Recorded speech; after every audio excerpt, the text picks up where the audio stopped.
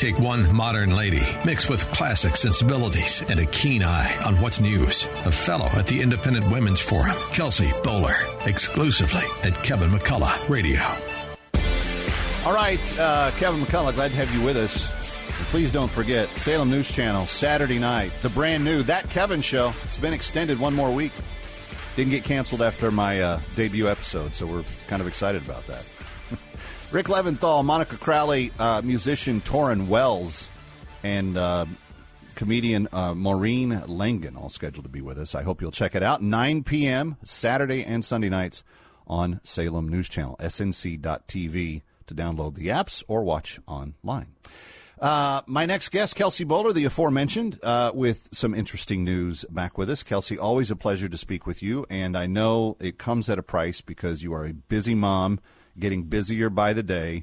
But there is good news coming out of Iowa, and it has to do with this whole concept that I've been hearing people talk about in recent days about letting dollars spent for students' education follow the actual student and not the district. This is good news. Why? Yeah, absolutely, Kevin. I am a busy mom, but this is a piece of news I am so thrilled to report on. Iowa just became the latest state in the nation to pass a school choice piece of legislation which provides nearly universal access to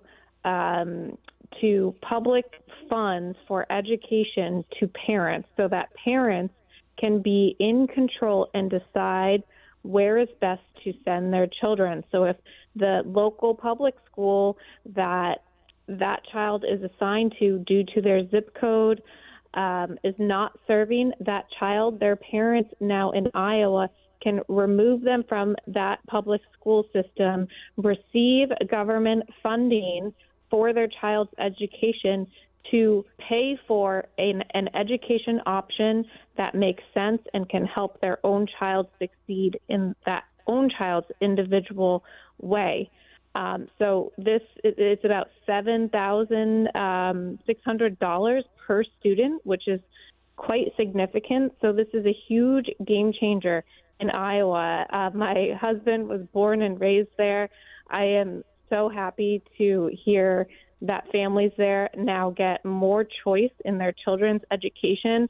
And this is a direct result of all the pushback we've seen from parents who have raised alarm over what's happening inside public schools, from public schools prioritizing politics over basic education. We've seen the reading and math standards just spiral down.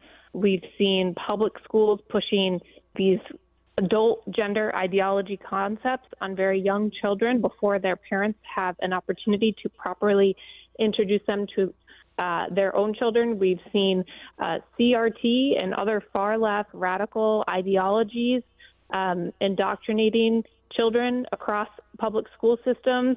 And so now parents have a way out. They have an alternative. They are being empowered. This is great news, and it's something we hope to see spread in more states across the nation. Yeah. Well, and along those lines, Kelsey, and I've followed the argument for school choice is really what the argument was in favor of vouchers, which in essence is the same type of concept that they were arguing about in the 80s and 90s. But now it really has come to fruition in some places in Iowa. This is a great development. And you know who's helped the most? And I really want people to hear this. It's not the kids living on the farms in the mostly rural areas. Those schools tend to be not super horrible to begin with, and it's not that parents are trying to pull their hair out of their head, trying to figure out what they're going to do. But in the inner cities of places like Des Moines and some of the places where you're going to have a rougher time, less funding, and more crime, you're going to actually give parents who have kids in very vulnerable populations the opportunity to say, yeah, we're going to try something else. And lo and behold, watch test scores across Iowa increase over the next 10 years. I'm going to guarantee you that's going to happen. Right, and not just in private schools, but in public schools, because this competition is going to force public schools to improve their own performance and the ways that they are serving and in many cases failing to serve children. So this is beneficial to all school systems, public, private, or alternative methods such as homeschooling. And I also want to point out, the issues I raised like CRT, gender ideology, some of the COVID policies I know are politically driven. They are polarizing, but this is a policy that benefits all families, all children, regardless of politics, because you as a parent can choose a school that prioritizes your values and serves your child. Well, and ultimately it's going to be seen as political because what you're doing is you're taking money out of the hands of the teachers' unions, and they're just not going to have the power that they have anymore. And there's going to be people angry about that, and they're going to try to find problems with this. But I promise you, ladies and gentlemen, listen to what I'm saying. This is going to do nothing but improve the overall educational experience for all Iowan children, and it's going to be something that is a long time coming. Now, Kelsey, what do we got to do to get this to go to other states? Because I know selfishly you'd love to see it come to Virginia. Yes, absolutely. So Virginia, Texas, Nebraska, Oklahoma, those are just a couple other states that are actively pushing forward school choice legislation.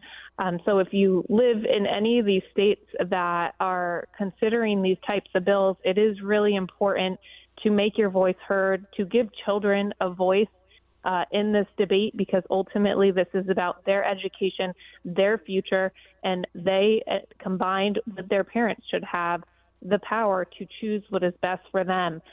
So as we see more of these bills become laws in states across the nation, Arizona, Iowa, West Virginia, we're going to see more states, especially red conservative states, take up this legislation and, quite frankly, not be so scared to enact it, sign it into law, make it a reality for families. And in order to do that, we really do need parents' voices, parent support.